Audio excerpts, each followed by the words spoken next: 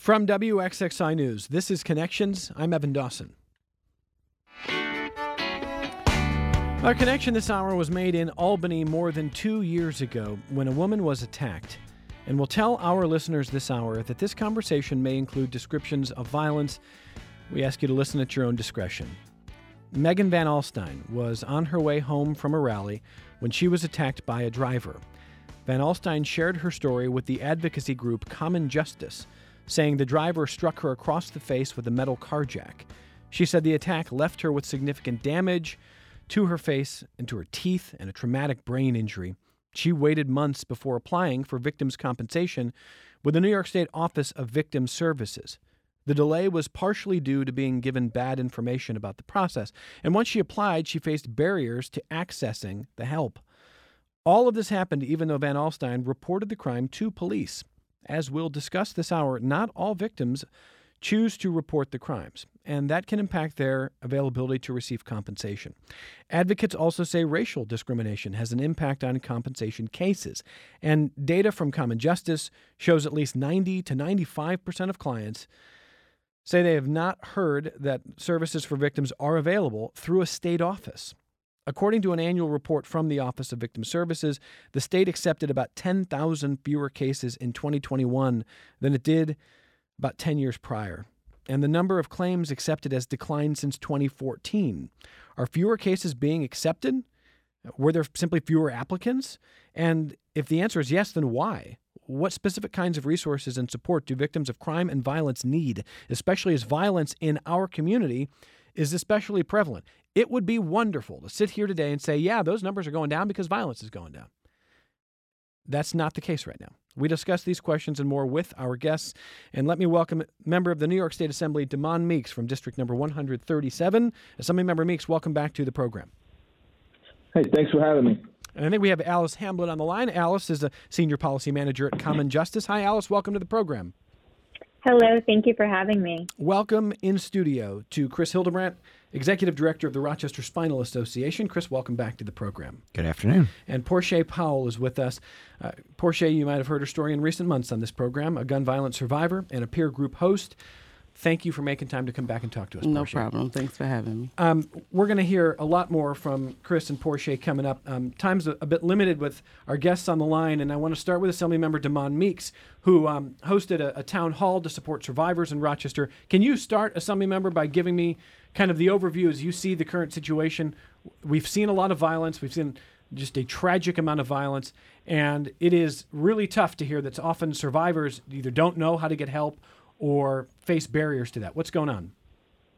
Yeah, there's definitely been a challenge with barriers to victims' compensation. And the town hall was to bring more awareness to this, but also to garner more support and more advocacy from this region, Rochester and Western New York, to support Bill number 2105, in which we're advocating for some changes to fair access to victim compensation.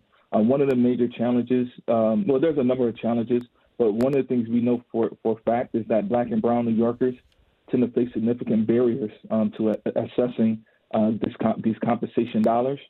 To be eligible, for instance, there's practices in place in which one must file a police report, or they also have to report being a victim of a crime within a 1 week time period.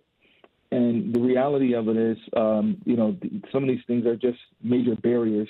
And we realize that compensation for victims, it benefits them in a number of ways. I mean, it's a means to recovering from the injuries in which one may have been a victim to, and also just helping them to have a restart per se. As it relates to life and the challenges that may be before them. We recognize that victims and survivors can be denied compensation. Historically, that has been a major issue. And we also know that those who are more likely to be victims of crime are less likely to receive compensation. So we're looking at a number of factors in the way that individuals are affected by them. And we introduce some changes to the law that would be beneficial to victims of crimes. One of those changes is recognizing that police officers may not be the only individuals that can speak to the fact that an individual was a victim of a crime. Say, for instance, you may have eyewitnesses that was present. In most situations where people suffer injuries in this community, we see that the fire department or EMTs are really quick to respond, but others, such as one's primary physician, can speak to the fact that one was a victim of a crime, or even doctors and nurses within the emergency room can also speak to the fact that one was a victim of a crime. So we're looking at barriers and looking at ways to overcome said barriers to the benefit of victims. All right, taking it beyond just a police report. Okay, and we're going to talk about some of the other proposed changes coming up here, but I want to also ask you, Assemblymember Meeks, when a system doesn't work or it doesn't work well, not to sort of distill it down too much, but in my mind, it's either because it's just sort of inefficient, not very well designed, if well intended, and can be changed, or it is intentionally designed to have barriers to people. And I wonder how you see this one. Yeah, I do think that I would say a combination of both. One thing I wish that was just a practice, and I think it's something that we have to push for, is that if a person is a victim of a crime, like, whether it's the police department, whether it's EMTs or fire department, social workers, doctors, like this information should be readily accessible, where a person receives paperwork and information and they know, hey, you can reach out to this particular office or call this number, and there's some victim assistance out there in which individuals can help you with the challenges that may be before you. So I think that the system is truly flawed. And there's one other point that I want to make on police reporting before I turn over to Alice for some thoughts about what might change here. I want to read from Aresta Napper-Williams, Executive Director of Not Another Child. That's an organization focused on ending youth gun violence. And this is as reported by a nonprofit publication called The City, not our city, Rochester City, City News. No, this is by The City. And this is on racial disparities, even in just who gets through the application process for support.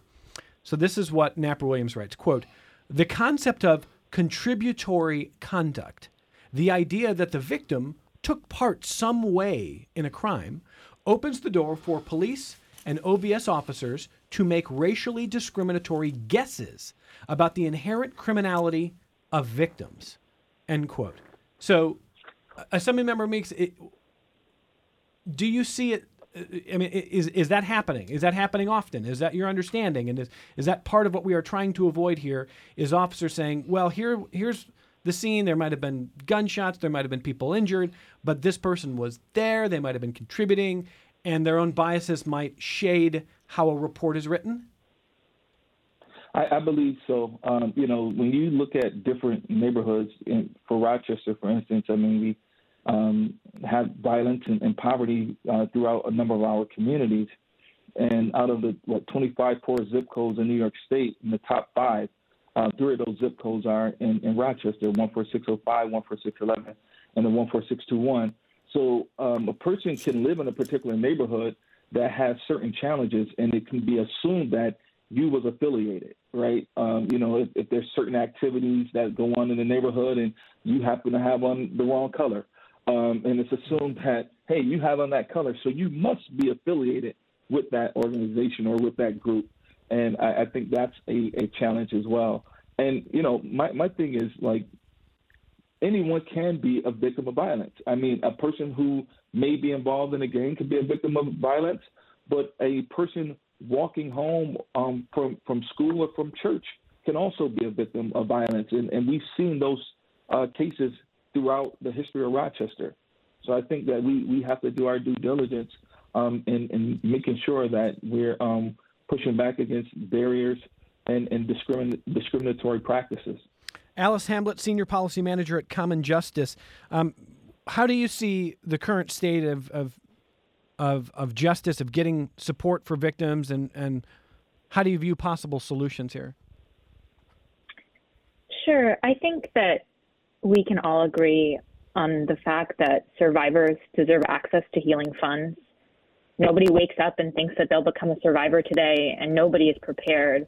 And we know that in the aftermath of harm, too many victims and survivors, on top of healing from trauma, face insurmountable financial burdens like medical bills, relocation expenses, lost wages, etc. And we also know that not only can financial relief help people heal from harm, it can also be really central to stopping cycles of violence. Because when you don't have to choose between paying your medical bills or putting dinner on your table, you're less likely to resort to committing a crime to survive. Because when you can pay for therapy or other mental health services to help process your trauma, you're less likely to commit harm and retaliation. So these funds are really, really important. But the problem is that if it's not distributed equitably, we are not going to get any further into help and healing. We're not going to get where we want in terms of violence prevention. Violence disproportionately impacts communities where residents face financial stress and instability, largely due to structural inequality, so particularly in Black and Brown and impoverished communities. But rather being provided with the resources they need to heal, Black and Brown survivors are often ignored, or worse, they're criminalized, as you alluded to. And the state's victim compensation program and the inequities that characterize the eligibility requirements are a prime example of this, because in spite of its intent, it's designed in such a way that bars many Black and Brown survivors from receiving funds. So a program that bars survivors from receiving victim compensation based on their discomfort with law enforcement in a country where Black people are 3.5 times more likely than white people to be murdered by police is racially inequitable. I'm looking at the last 10 years of data, and I am baffled. I mean, we're not talking about, a system from, at least based on the numbers, Alice. We're not looking at a system that's like, I'm not sure it's doing what it did a decade ago. The numbers are shocking. 2011, 2012, total claims accepted by the New York State Office of Victim Services was 17,804 for that year. In every single year for a decade, the number of claims accepted has gone down, with one small exception in 2014. It has gone from 17,804 to 16,000, 15,800, 15,600, 11,900, 10,600, 9,900, 9,600, 7,000 in 2020 to 2021. So it has fallen more than in half in a decade. And it is hard not to be cynical about that. But again, we're trying to talk about why. Should that number pop off the page to me, or is there any other explanation that you would want to point out? I think that you're right to say that number pops off the page. I think it's important to recognize that in spite of the fact that this program exists and all the good that it can do, it is not being utilized in the way that it should be. And a large part of it, as Assemblymember Meeks touched upon, and what this bill that he referenced addresses, is the reality that only 40% of victims of violence nationally reported their harm to law enforcement in 2020, right? So people aren't going to the police when they're harmed, and so they're not able to access these funds. And this is for a variety of reasons that we've touched upon and can continue to touch upon, but these barriers are standing in the way. And that's why we started this campaign, right, to break them down, not just this barrier, but hopefully others in the future as well, with even more legislation, and also expanding public awareness, because too few New Yorkers know about this funding. So federal and state-funded programs to support crime victims for expenses could include things like mental health care services, medical bills not covered by insurance, temporary housing, lost wages, lost savings of vulnerable elderly or physically disabled persons, the cost of repair or replacement of essential personal property that's been lost. That's part of the list. But Assemblymember Meeks, when you talk about this bill that we've been hearing about, what's the status of this legislation? Legislation came out of committee, out of GovOps, and it's going into Ways and Means. So it came out of committee on the Assembly side. We're still working, with our senators to make sure that it comes out of committee and that we get it to the floor for a vote.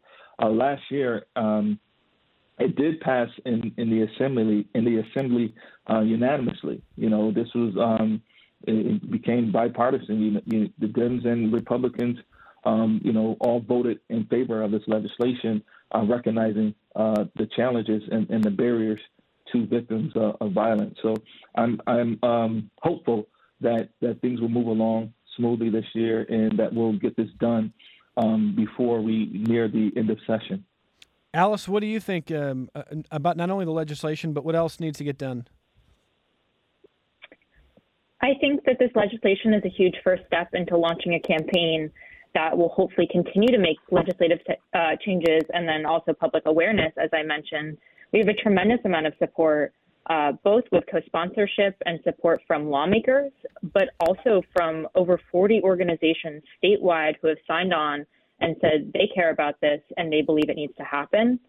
The longer we wait to have this bill signed into law, the longer lawmakers wait to make this bill a reality, the longer we're making survivors of violence, particularly Black and Brown survivors, wait for relief.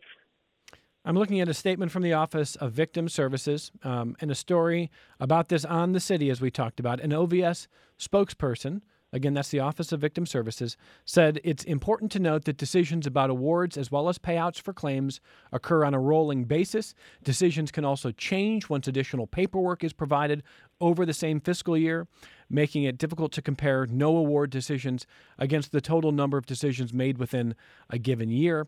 And their statement to the city said, quote, "The Office of Victim Services has a proven track record for expanding eligibility for victims' compensation, streamlining its claims process, and improving access to services. That being said, we know that barriers remain. We will continue to work closely with service providers, victims of survivors of crime, and other stakeholders to expand access to compensation while ensuring that the safety net provided by OVS remains as accessible to anyone who needs it," end quote. Alice, what do you make of that statement? I'd like to focus on the idea of anyone who needs it and challenge what people think or who people think a survivor is. If we are just serving survivors who are white, if we are just serving survivors who already have access to resources, then we are not doing what we need to do. So anyone who needs it needs to include folks who are not comfortable going to law enforcement, full stop. And I really think that idea is of all survivors deserving access to healing is one that is at the crux of this campaign. It's at the crux of this bill.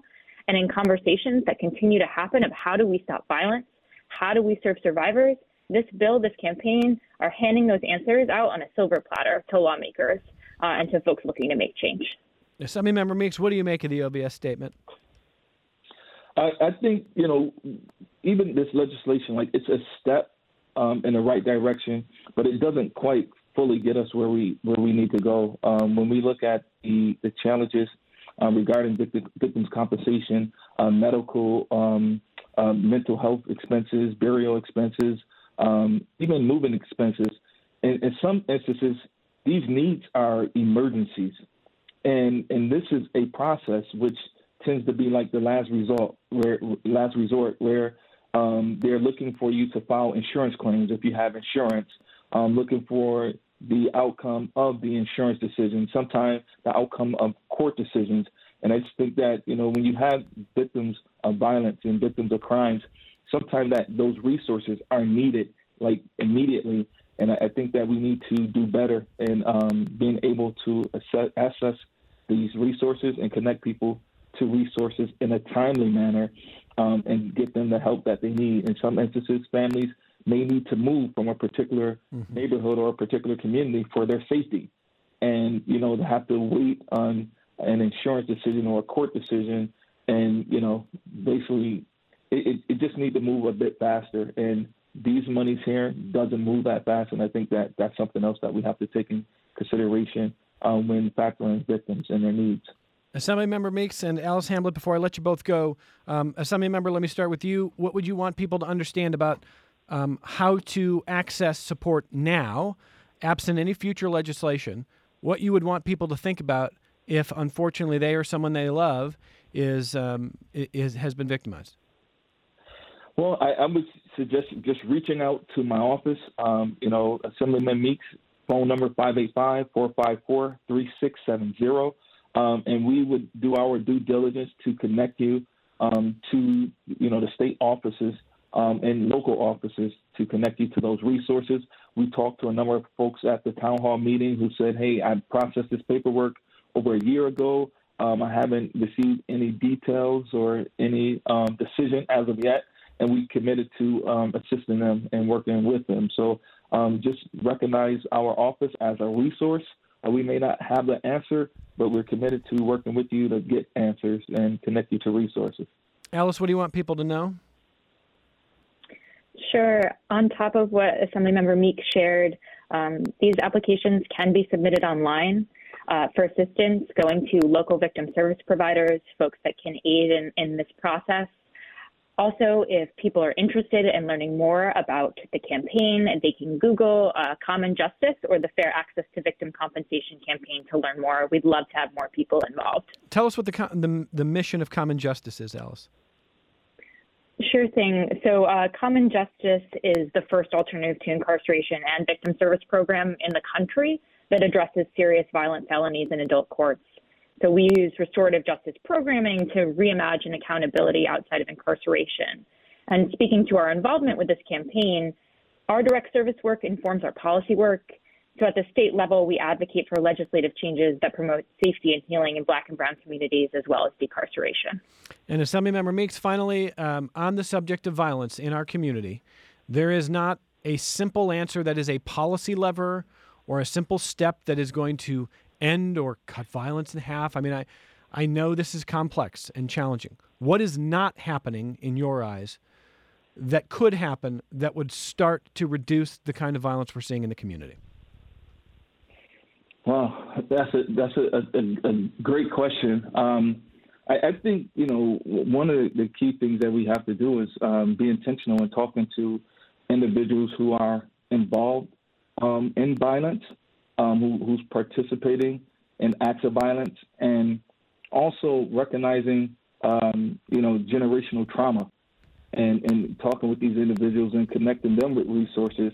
One of the things I would love to see is that when we have a victim of violence as well as a perpetrator of violence, that the families on both sides are connected to resources that work with them for a period of at least 1 year in overcoming what just took place. Because sometimes what will take place when you have a victim and a perpetrator, it definitely affects their families. And sometimes families can go to war following the action of one individual for years, if not decades. So I think having something in place that look at both the victim as well as the perpetrator and also their families and the resources that's needed for those families and work with them for a period of 1 year at minimum. Demond Meeks is a member of the New York State Assembly in District Number 137. Thank you for making time for the program today, Assemblymember Meeks. Thank you. Alice Hamblett, Senior Policy Manager at Common Justice. Alice, thanks for your time. Thanks for having me. When we come back from our only break, we're going to talk to Chris Hildebrand, Executive Director of the Rochester Spinal Association, Portia Powell, who is a survivor of gun violence and a peer group host. And as we talk about the response to violence and the support for victim services and for victims, if you have a story to share or questions, concerns, I wonder if you've been through or someone you love has been through something, and have you been able to access the support you needed, or perhaps not. You can call the program toll-free, 844-295-TALK, 844-295-8255, 263-WXXI if you're calling from Rochester, 263-9994. You can email the program connections@wxxi.org. Coming up in our second hour, Russian Troll Farm is showing at Jiva Theater this month. I went to see it recently, and it's listed as a workplace comedy. It's funny. I laughed a lot, but it's also pretty dark. It's about the real-life Russian internet research agency that has messed with us starting with the 2016 election and continues to this day. It has made me rethink my relationship with social media. We'll talk about it next hour. This is Connections. I'm Evan Dawson. The theme of this hour is whether there is support for people who have been victims of violence, survivors of violence. And one person who has become, for many people, a one-man support service is Chris Hildebrand. I mean, the kind of things that Chris does as executive director of the Rochester Spinal Association, he is doing work on systems and helping move and change systems. He is also doing all kinds of the kind of work that doesn't get reported that we just happen to know about. And I know that you feel strongly about the importance of helping people who are whose lives have been changed, sometimes by violence. Thanks for being back with us here. Thanks for having me. And what did you make of what you heard from Assemblymember Meeks and Alice Hamblett there? I think definitely what they're saying is similar to the themes that we're experiencing, that Shay can tell you from her experience and from some of the experiences of some of our friends and connections, that they're like, it's a wonderful system when it works. And when it doesn't work, it really, really doesn't work. Well, so let me have you elaborate a little bit on that back end, because I think I know what you're saying. But when it doesn't work, it sounds like it compounds an already devastating situation. Describe for me what you mean by that, Chris. Yeah, I mean, for us, it's somebody who's paralyzed, somebody who's, for most of our experience, it's been somebody who's been shot and paralyzed, but, other types of victimization. A friend of mine was physically assaulted 10 years ago or whatever and was paralyzed from that. So it is somebody who's gone through something very physically traumatizing. Their need is so much more substantial than it was, 2 days ago when they were not paralyzed, or somebody that's been in a coma after their injury and is waking up weeks later, or whatever the situation exactly is. Their needs are so much more than they used to be. And if there's not systems there in place, like, you really struggle. And some people, struggle with mental health and physical health, end up homeless or end up in, nursing facilities when they don't need to be, because the supports are not in place. Did you hear, at least in that first half hour, what sound like good faith efforts to change it? I think from the two folks we had on the phone, yes. Some of the other connections that we have in our community definitely, would not go to the police. For whatever set of several reasons, potentially, they would not go to the police, so they're not eligible for victims assistance. Even though they were shot, they were definitely the victim of a crime. They definitely have dramatic needs. Now they're paralyzed. But for a number of potential reasons, they wouldn't go to the police, so they're not eligible for victims assistance.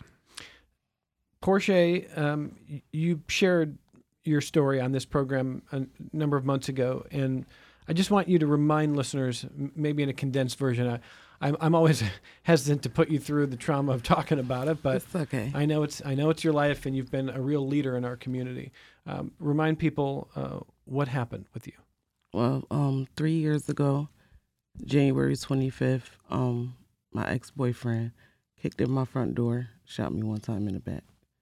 I ended up being T7 incomplete paralyzed.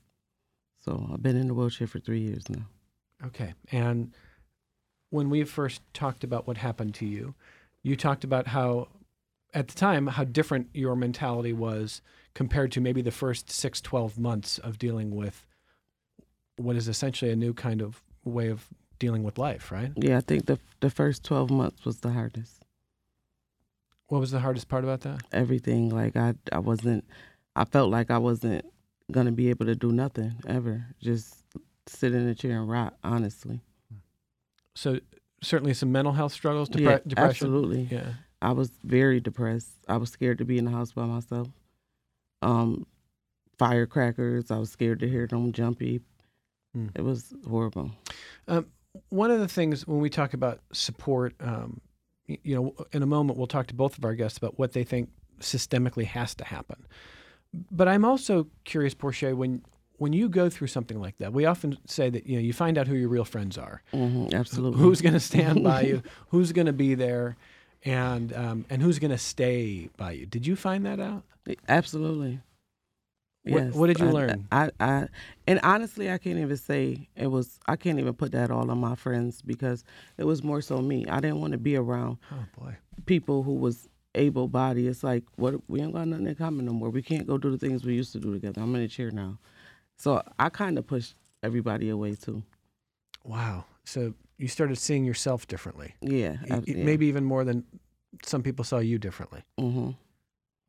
I didn't want people around me feeling sorry for me either. Did you let them back in? Yeah, to a certain extent, yeah. Yeah, kind of. Do you still struggle with that? What, letting people in? Yeah. Yeah, absolutely. This is a whole therapy session. We're just putting it all out right now. I mean, I think what you're describing is so human, and I don't mean to imply that I can empathize. I'm not in your position, but I hear such a human concern about seeing yourself differently, getting accustomed to that. What are my friends and family thinking? But at the same time, I got to think you needed some support in different ways. I'm not saying, you're not capable of doing a lot of things for yourself, but did you have certain needs, and did you find it hard to ask for help? Yeah, I don't like asking people for help. So yeah, I needed help with everything when I first came home. I didn't know how to do nothing. I was in rehab for a month. That's it. So I probably ain't learned everything I could have learned. So I definitely needed people.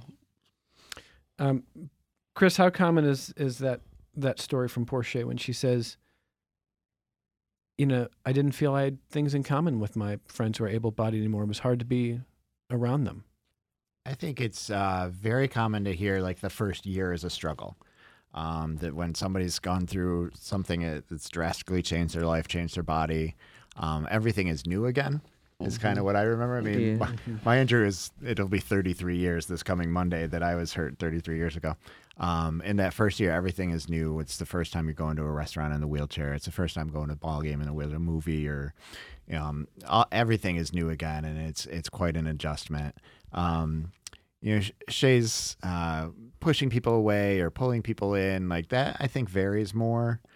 Some individuals have a great support network, and people are right there, and it works out better for them. Some people have no supports to begin with. Mm-hmm. Some people push supports away, or some people really even over dramatize their needs. Like they have sort of internalized sort of society's perspective that this person's disabled and won't be able to do anything for themselves. And I know that's not true, but helping that person learn that is a struggle. Boy, if anybody's got credibility to say that, it's Chris. We try. That's right. But part of the reason I'm exploring these subjects is when I look down victim compensation and victim support, there's a lot of different individual elements that relate to the kind of things Portia is talking about. And the number one thing on that list is mental health care services. What's currently available, Chris? What could be more available? I mean, mental health services are just not nearly available enough. That anybody seeking mental health therapy services, very few people find it, but definitely in our community to try to find a therapist that also understands the physical changes we've gone through and some of what's related to that. Like, it's very much a frustration I hear from a lot of people that even when they find a counselor, they feel the counselor doesn't get, spinal cord injury, and it's not useful for them. Are there counselors, therapists, et cetera, Chris, that you are aware of, or that maybe even the association sort of keeps in kind of a short list that, I mean, literally a therapist who is disabled or has a disability, has a spinal cord injury, something that allows more of an I get you connection? We have a friend that does, that does therapy, but she's full. Like, her business is going very well for her, and we're grateful for that for her. But outside of that, I mean, there's a couple of non-disabled therapists that have specialized training, but it's insufficient to meet the needs that's in the community. What do you do, Portia, for yourself for mental health now? I join a group every day and talk to them. I'd rather talk to people who actually know what I'm going through. Mm-hmm. It helps me. As opposed to a licensed therapist but doesn't have a disability or doesn't have the kind of injury you have, and can only guess. Exactly. Kind of bumblers like me, right? and for who may have a lot of good faith, but it's tough. Yeah. And for Shay and for a lot of folks in our group, it's double bumbling because it's not understanding spinal cord injury, but it's also some of my bumbling of not understanding, what it is to be a Black person living in the city and having survived violence. Well, let's talk about something that is that was central to that first half-hour conversation, which is when you see the number of people who even call police or even seek claims and file claims and seek support, That number has dropped.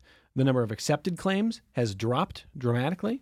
And Assemblymember Meeks acknowledged this. Our guests have said, I mean, Chris, you mentioned that there are people that you, through your work with the association, you meet, and they're adamant they didn't call police, they won't call police for different reasons. I think people struggle to understand that. Have you done some work to understand that yourself, to make sure you understand, hey, there's a lot of different reasons people have, and even if that wouldn't be my choice, I'm starting to get it more. Yeah. It's been a learning process. I grew up in Dansville. We're a town of 5,000 total people, and I live in Brighton, an affluent suburb. So there's been a lot for me to learn.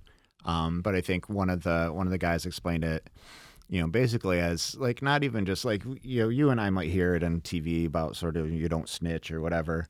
But he kind of explained it as like, if you do turn to the police, you are telling the rest of the community that you can't handle your own business, and you might as well put a target on yourself. So whether or not this person would want to go to the police, it's dangerous for them to go to the police. So this is why I'm really glad I asked, because this is different than what I would think in my mind. The construction in my mind, and I'm sure there's a lot of different reasons people give, but one of the things the Assembly member and I were talking about was this idea that police, when they write reports, I'm not trying to disparage all police. Like let's be sort of clear. We are talking about something that can happen, has been documented to happen. It's maybe not even intentional, but the way police write reports, someone who might have been injured at a scene of a shooting, for example, might be described by police in terms that might make them sort of be considered a possible criminal when they're dealing with being a victim of violence themselves. But Chris is also saying something different, which is that if you indicate to police what happened to you, you may be in future danger for retribution or lose any sort of social fabric or connection. That's kind of what you're saying, Chris? Yeah? Mm-hmm. You want to add that, Portia? No, what he's saying is correct. It's correct. Yeah. You hear that? Mm-hmm. What do you say to people? Again, you're a survivor, but you're also a group leader, and when you hear that, what do you say? It's not really much I can't say, because I can't really give somebody, like, force them to go. Sure. Absolutely. Because you don't want to see. You don't know why they got in the situation they're in now, so you don't want more danger to come to them. So I don't know. It's not really much I could. You just kind of listen. Yeah. Talk through it. And some of it is just the facts of their life. Yeah. There's nothing I can say to change it. Like, I can't butter you up and say, no, it's okay. Go to the police. Put yourself in more danger. No.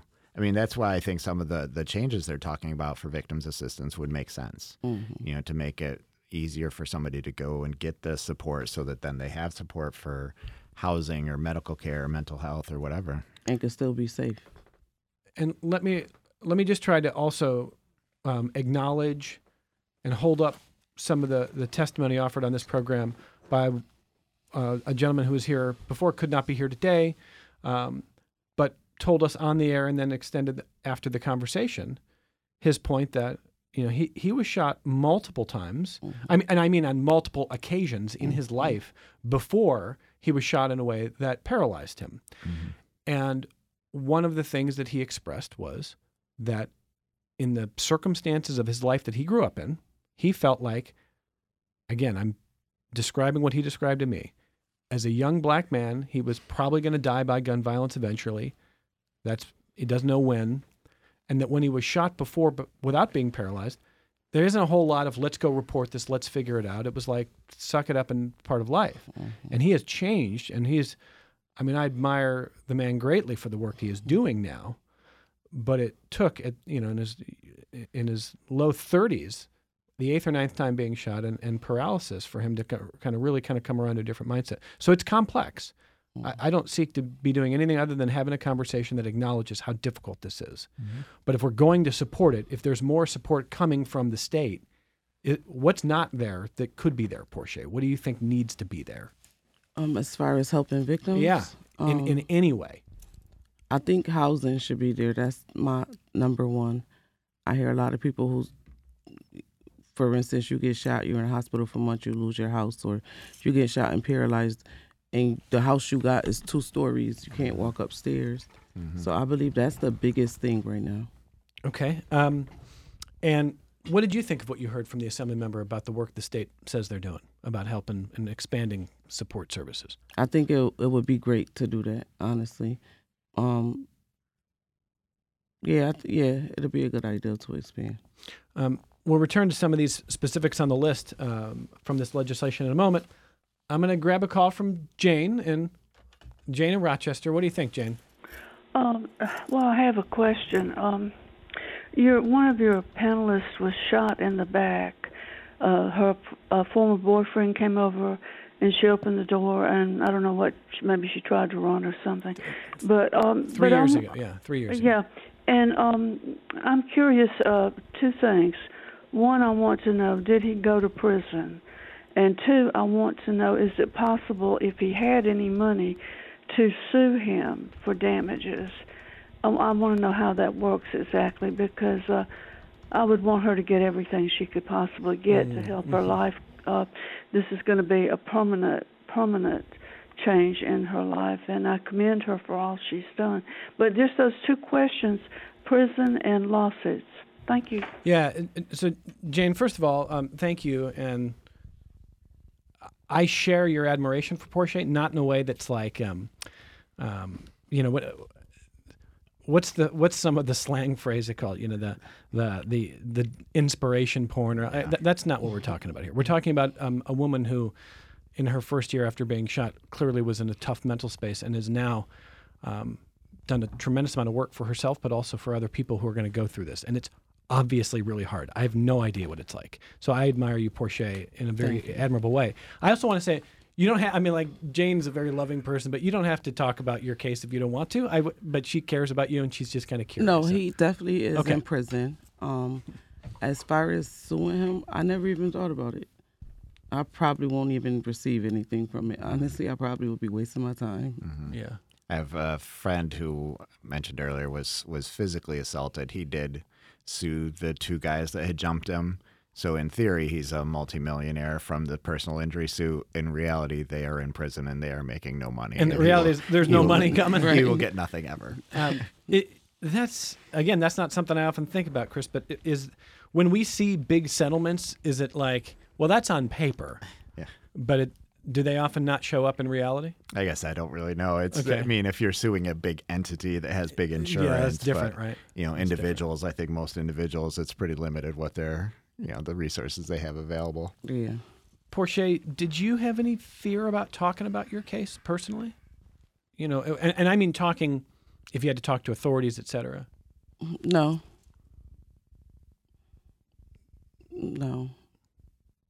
Well, I can't say no. Once he got arrested, I know I didn't mind talking to him. Okay.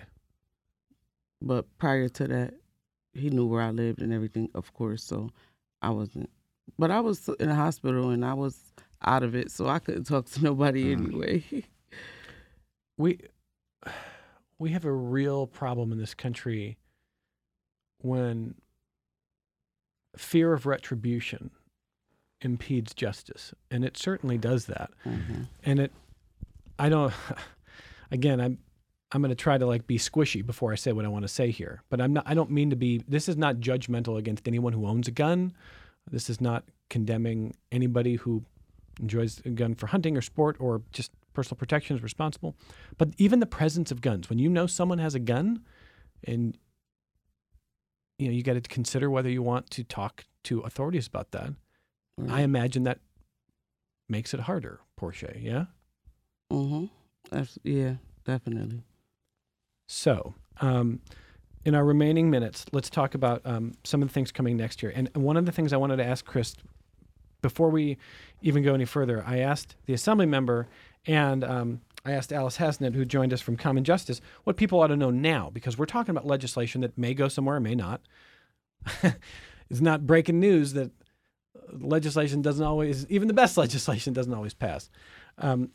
So if anybody listening ends up in this position or loves someone who does, what do you want them to know about accessing services, absent anything changing right now, current system, mm-hmm. Chris?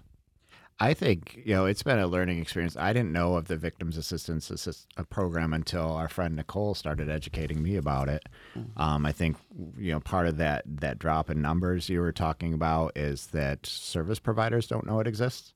I've seen there's been a learning curve with hospital social workers for them to learn that the program exists. Isn't that wild, though? Yeah. So I think there's a need for educating a lot of the professionals in the community about this so that they're in the position, as Shay was just saying, she was out of it. Like you've been through this experience, you're not really in a position to fill out a lot of paperwork yourself. Yeah. So on our end, there's a need for more education of the professionals. And then for individuals, I guess what I want them to know is that the program is there and you might as well ask and apply. Sometimes I don't know all the rules about exactly which type of crime you have to be a victim of in order to qualify. But, outside of the tedium of doing the bureaucracy and filling out paperwork, you have nothing to lose. You might as well try. Can you help if they call your offices? I can help certainly the spinal cord injury folks, and other folks I would, try to find a better resource for. Okay.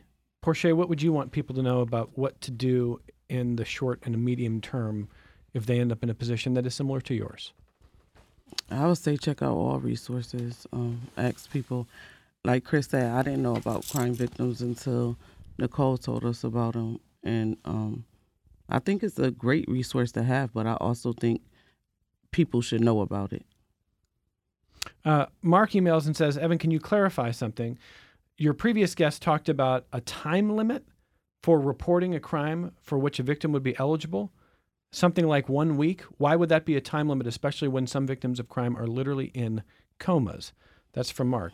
That's a great question. I don't know all the specifics. So, Chris, any thoughts there? I hadn't heard the 1 week. I have heard time limits.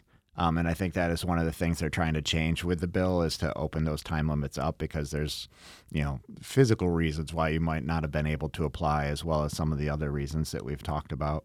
Yeah. I mean, so in Portia's case, before your ex was in police custody, you said it was kind of hard to think about talking to police because he knew where you lived. Mm-hmm. He obviously tried to kill you, right? Exactly. He could try to do it again. Right. So if he's apprehended that day, next day, okay.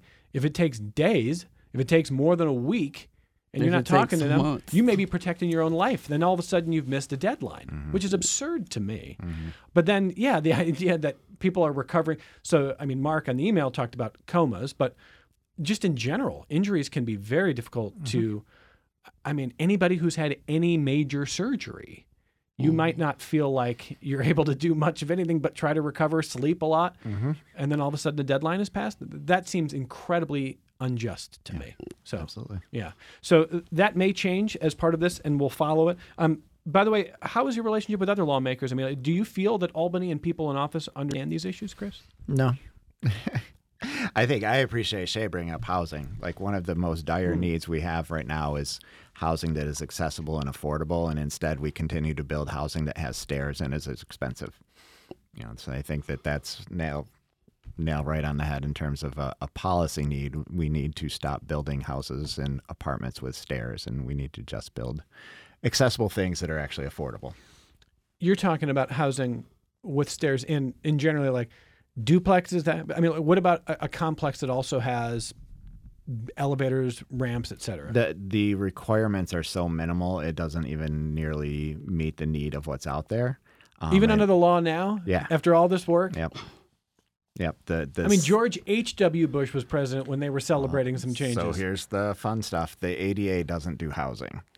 So the housing is underneath the Fair Housing Act as amended. It's under the ABA, Barriers Act, something like that. So housing is not addressed by the Americans with Disabilities Act. It's addressed by other federal code. It's addressed by some state code.